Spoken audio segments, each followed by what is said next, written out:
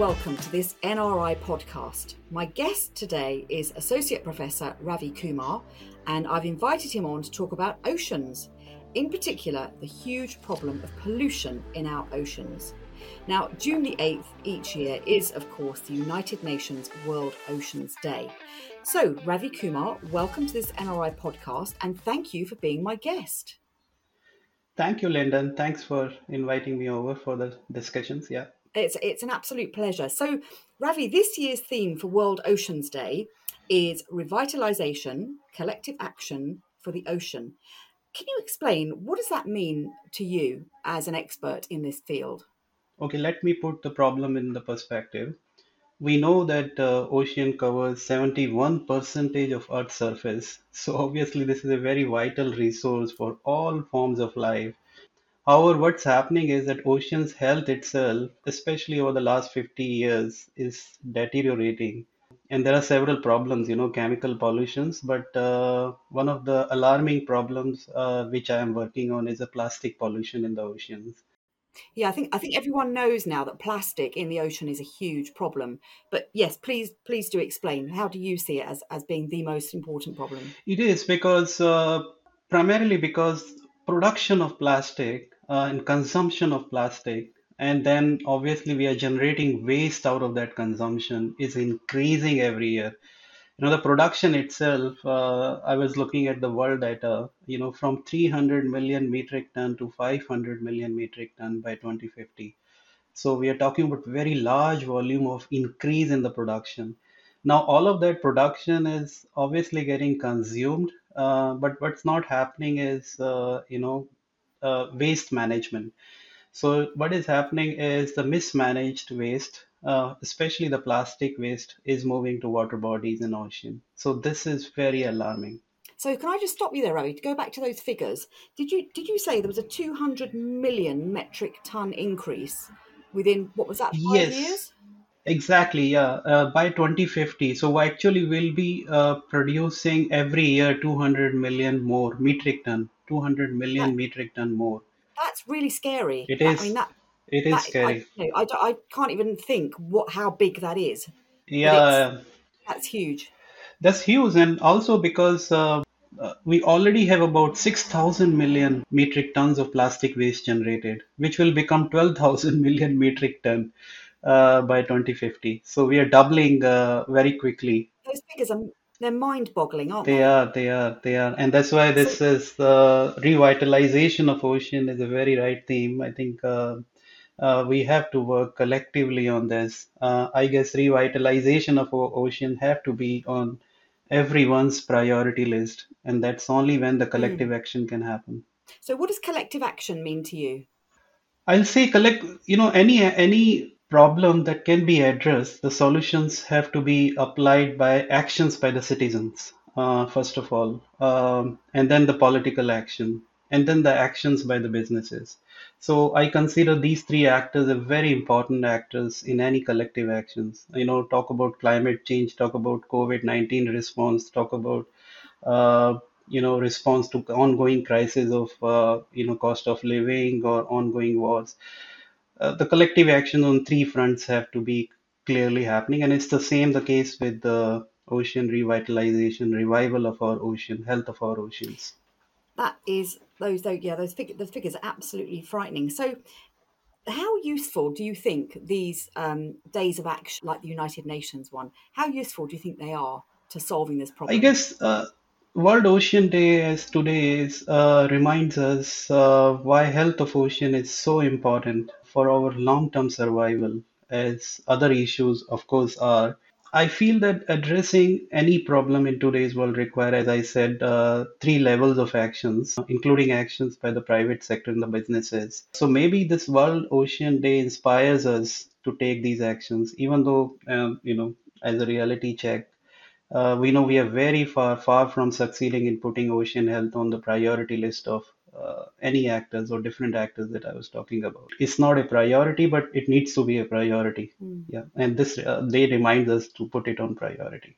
How long have you been concentrating on ocean pollution? Well, it's about 3-4 years of work, especially in middle income countries where I feel actions needs to be concentrated on, because middle income countries are growing. Economic growth is very fast. But what's happening is that the waste management infrastructure is unable to keep pace with the economic growth, and thereby is leading to very large volume of plastic pollution finding its way to the ocean. In fact, one of the estimate I was looking at is that 16 out of top 20 countries contributing to marine plastic litter are middle income countries. So does that mean they've had enormous economic growth and therefore the citizens are getting more wealthy and can afford to buy more stuff, but their recycling programs and their waste programs haven't kept up with that?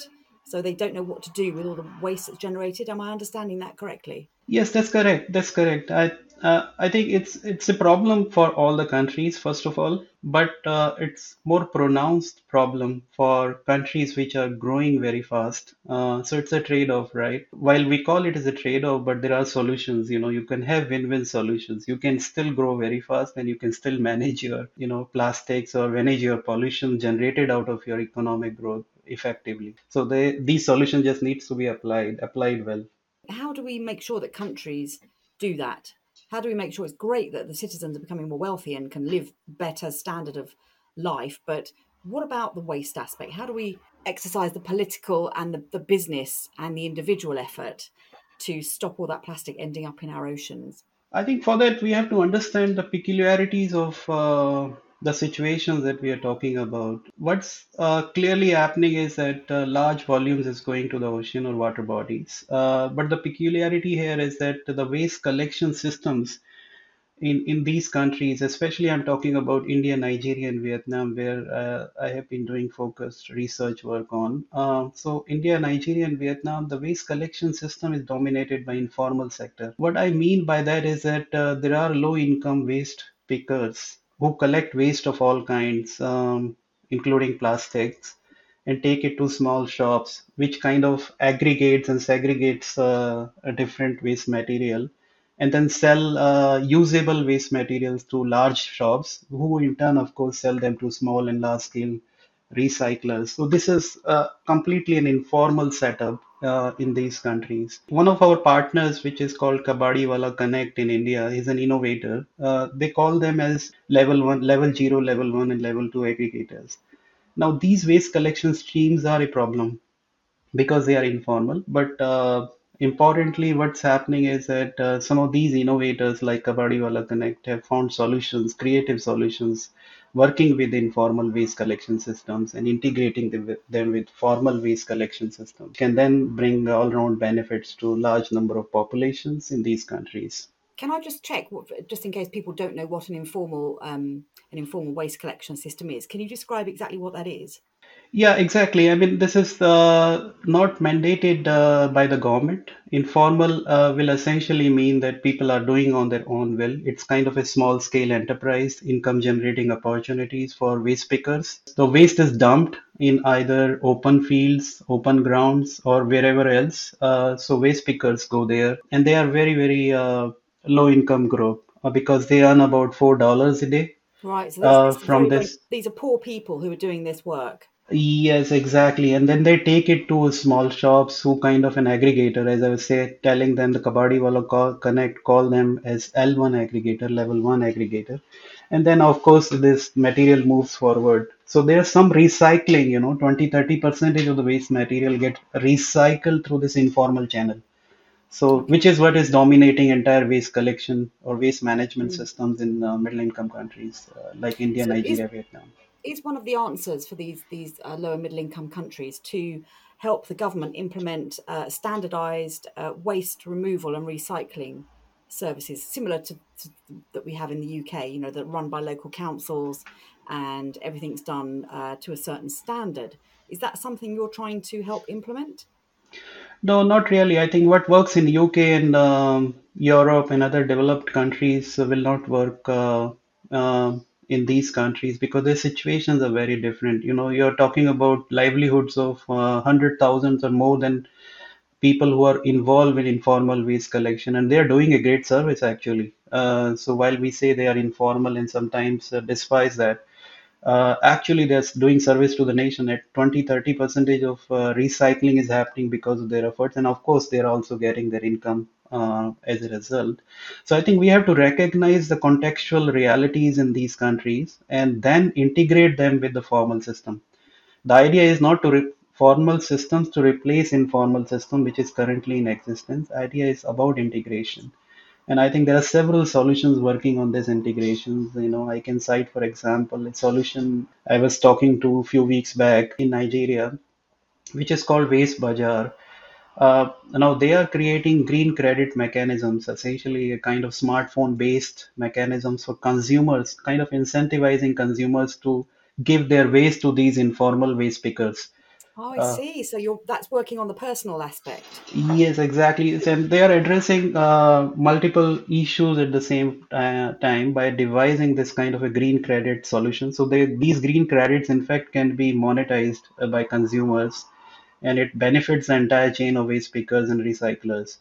So it's the kind of integration of informal waste management stream which the Yeah. Waste Bazaar is So trying in Nigeria, and of course in other countries they're trying to scale up now in Africa. of course. So how does that work in Nigeria? So if an individual disposes of their waste in the correct way, what do they get? A green credit on their phone? Is that a monetary thing, or is it? Yeah, they get green credit points, just like the loyalty points we get on our shopping. So responsible recycling, responsible segregation, they get the green credit, and that green credit point can be actually monetized at any supermarkets or any other shopping they're doing. Brilliant. So, and this is paid for by, I think the revenue model is excellent. This is paid for by the businesses because, which is a similar model which I saw in Vietnam. And again, I was talking to them ton to ton in Vietnam. They call it ton to ton, ton to ton. Essentially, every Oh, ton matters. Every ton of plastic waste collected matters. So their I company see. name itself is ton to ton. Now, ton to ton has developed a very nice plastic credit system, just like carbon credit, the plastic credit, because corporation businesses have plastic footprints. So I think they are motivating these businesses, especially large businesses, to pay for every tons of plastics, especially orphan plastics, they call it, plastic which is not recyclable, multi-layered plastics, pouches, which is very difficult to recycle or not usable. So they collect it and a kind of integrated formal recycling system. So take it to essentially convert it into energy. So waste to energy kind of a model, and entire chain benefits from the collection point to the segregation to, of course, where it goes to the recyclers, and the companies, businesses involved in it, their footprints, plastic footprints are certified to be addressed. So it's a very much certification system. So I think initiative like Waste Bazaar, Ton to Ton, Kabadi Wala Connect in India that we are talking about in middle income Okay. countries are useful, innovative solutions towards addressing integration of informal and formal waste management streams. Mm. So when you've been working in India, Vietnam, and Nigeria, is there anything you've come across that has really surprised you in terms of how they're dealing with the waste problem there? Well, the surprises are clearly in the way the integration can happen and in the way these solutions are devised. Obviously, at first instance, you will think these will not work, but we are seeing them working, especially on a pilot scale as of now. They are taken to a large scale. Obviously, these are very worthwhile solutions to be picked up by green finance, for example, by SDG finance, because ultimately they're addressing a problem which is a large scale problems. So these will need to be taken to a very large scale so that they can, through the innovations they've devised, can address these problems. So I think the surprises was in how they have beautifully integrated formal and informal waste streams. And do the people living in those countries, are they educated to the fact that something has to be done? Is it something that they're very much made aware of? I think very difficult to say yes and no in this. I'll say prevention of, first of all, prevention of waste going into ocean is first priority, and the prevention will require behavior change, awareness, and incentives, the consumer level incentives especially. There is some awareness. I think the research we were conducting on coastal cities in India, we found out there is an awareness of the issue, but that awareness is not generated into actions. I think more needs to be done. because you can see, on the beaches, huge amount of plastic litter there. So consumers are aware about it. There are some consumer groups acting on it. Beach collections, as we hear in news items. But that beach collection, as a one-time solution, is okay. But we have to find better solutions, right? Right. So which will require behavior change. And as I was talking about prevention behavior change, that will require more awareness, that will require more incentives for consumers to act in a way which kind of prevents these plastics going into the open environment. Okay. Do you think we're at some sort of tipping point in terms of ocean pollution? Yes, I think definitely. As I was expressing, the scale of the problem is already enormous. Because we are polluting the oceans at almost the double rate of what we did in the last 50 years.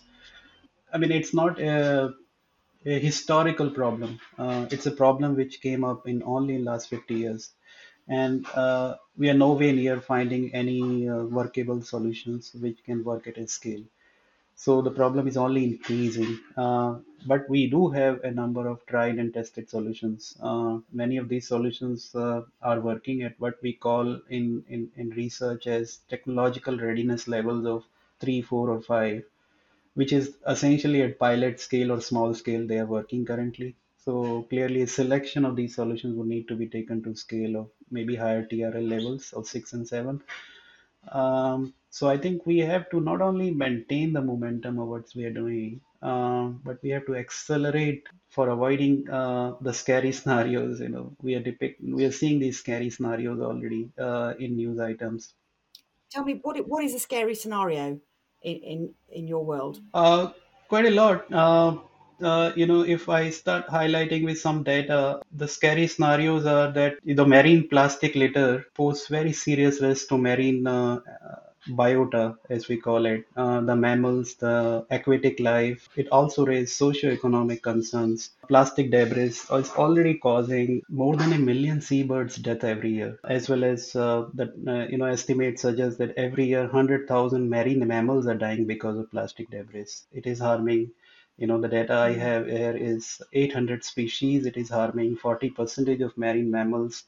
44% of seabird species are affected by marine debris ingestion. All these are established data sets. And also, more importantly, if we are looking at ourselves as human life effect of plastic debris, is plastic microplastic debris is compromising human food security also, because ultimately what's happening is that commercial seafood and other food items are going into our food chain and also in the drinking water. So you see, this is what is already happening.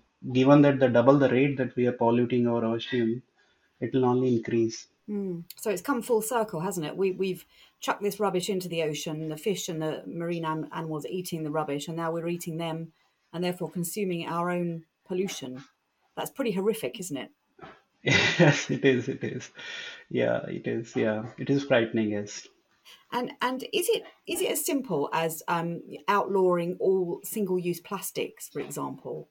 Would that be a kind of a one stop solution? Cannot be a one-stop solution because, as I said, solutions are required at so many different levels. Solutions are required at consumer level, solutions are required at business level, solutions are required at political level. And so, single-use plastic is a good alternative. Banning single-use plastics or levying single-use plastics, but I think the experience so far of enforcing the bans and levies on single-use plastics, UK has levied it only, not banned it. India, Nigeria, Vietnam has banned single-use plastics, and several other countries, more than 50 countries, have done this banning. But the experience of enforcement is very, very poor. It's not changing anything. Why is that? What happens then when a ban is enforced in a certain country? Well, it's business as usual. Things go on as usual. So So you mean the businesses are not taking any notice of the ban? no, there is no notice of the ban. There's nothing changing. You can see whatever you're buying in markets, it can still continue to be given the single-use plastics in these countries. I mean, there are some small pockets of effectiveness in some states in India, for example. enforce the ban very effectively, especially northeastern states of India. But in most of the places, ban is not enforced. I think it comes to the producers. Responsibilities also, producers and consumers, and also because it's a vested business interest of everyone. I mean, the lakhs and lakhs of people are involved in production of single-use plastics, so their employment is affected. And I guess when you're talking about extremely poor people who are living in desperate poverty, um, what matters to them on a day-to-day basis is to be able to earn a living by selling what they're selling or continuing to make a living however they're making that living. They don't have the luxury that Yeah. we do here in this country to make different choices. Would you say that's a big factor? They have a choice. It's not that they can't find alternative livelihoods, and it's not a very large chunk of population is currently involved in the plastic value chains, plastic production and consumption chain. They have a choice. It's only the policy alternatives, the priorities we are placing on this, the waste management, the way we are doing it, and we are supporting low-income groups along the chain. Informal sector is providing enormous opportunities for livelihood enhancement of low-income groups in the plastic value chain. So those can be supported with more social protection, more opportunities, alternative opportunities as well. So I think there are solutions. Only thing is we need to have the political will to devise it and implement it. And do you think more global summits would help with that by bringing the world leaders together to agree on making certain changes? Is that the way forward? That has been the way forward. There has been a global summit which kind of endorsed in March 2022, this year only, few months back, a global treaty, doing something about ocean plastic. Now that doing something is only a commitment and kind of commitment from all the countries that it was organized by UN Environment Group. So clearly, member states have agreed to a convention on ocean plastic, a global convention and norms. But the actual treaty will come into place only in 2024. And even then, we know about climate change treaties and what happens after that. COP26 happened last year. So clearly, I think it's more about how we implement our intent rather than just the intent itself. Yeah, because like you say, these global treaties come and go, and they get lots of airtime at the time, and then it all fades away again, doesn't it? Yeah, it is. But nonetheless, this is important because unless we bring global attention to these issues, nothing else will happen in terms of large-scale actions. So I've recently come across the phrase, "When we look after the ocean looks after us." What does that mean to you? I'll say it essentially means that, as I was also expressing earlier, oceans are our existential resource. They are life sustaining, right? If they are not looked after, they can not only threaten the survival of aquatic life, but obviously, ultimately, it will come back to us. It will compromise human health and livelihoods, and it can obviously have very severe consequences. We don't want to recite again and again, but it could be definitely very severe consequences, which could be existential, just as it could be from the climate change. So I think we have to raise public concerns on these issues, and we have to, as I was saying earlier, mobilize citizen actions and other actions on this front. Yeah. And what are you at NRI actually doing to push this agenda along and make real change happen? Well, at NRI, I mean, because we are a research and innovation space, I mean, our work is in the research and knowledge sharing space. We are researching on these issues, especially in middle income countries, I was highlighting. We are disseminating our work. We are raising awareness to the extent in the forums we are participating. And we are also documenting some of the solutions, the solutions that I was talking about, some of the innovations, which are, even though at not very large scale at the moment, but they have potentials to be very impactful at large scale. So we are highlighting those innovations in our conversations wherever we are going. So I think in a small way, we are bringing attentions to these issues. In some relevant forums. So, Ravi, I always like to try and end these podcasts because some of the content is quite depressing, really, isn't it? Especially the millions of metric tons of waste that's going into our oceans, and the fact that if we don't do something, we're going to really, really suffer as human beings. Can you give us any kind of hope for the future that we can somehow turn this problem around and save our seas? Well, if we all all of us are concerned, right? So if all concerned take actions, I will say I'm sure we will have healthy oceans. I mean, doomsday scenarios are all there, of course, but by 2050, if we starts to manage our plastics, the waste management streams improves, then we will have healthy oceans, and along with it, obviously, we will have happy human existence.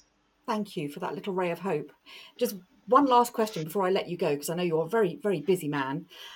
What can I do as an individual to reduce my own plastic footprint, if you like, and to stop my own waste, household waste, ending up as a pollution problem in the seas?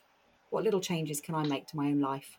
I think for everyone, this is one solution which applies to everyone living in any country, whether UK, India, Nigeria, wherever else.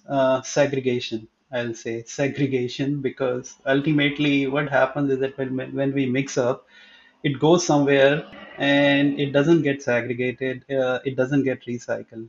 So it's worth me spending that extra 5 minutes to rinse off the plastic and tear the plastic film off the cardboard and put it in the right compartments in my recycling bin.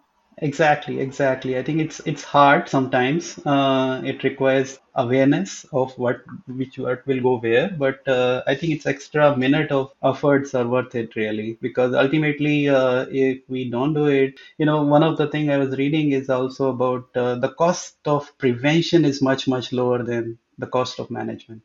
I think that's a really good thought to leave us with today. Professor Ravi Kumar, thank you so much for being my guest today on this NRI podcast on ocean pollution. Thank you. Thank you, Linden. Thank you. Nice to be here.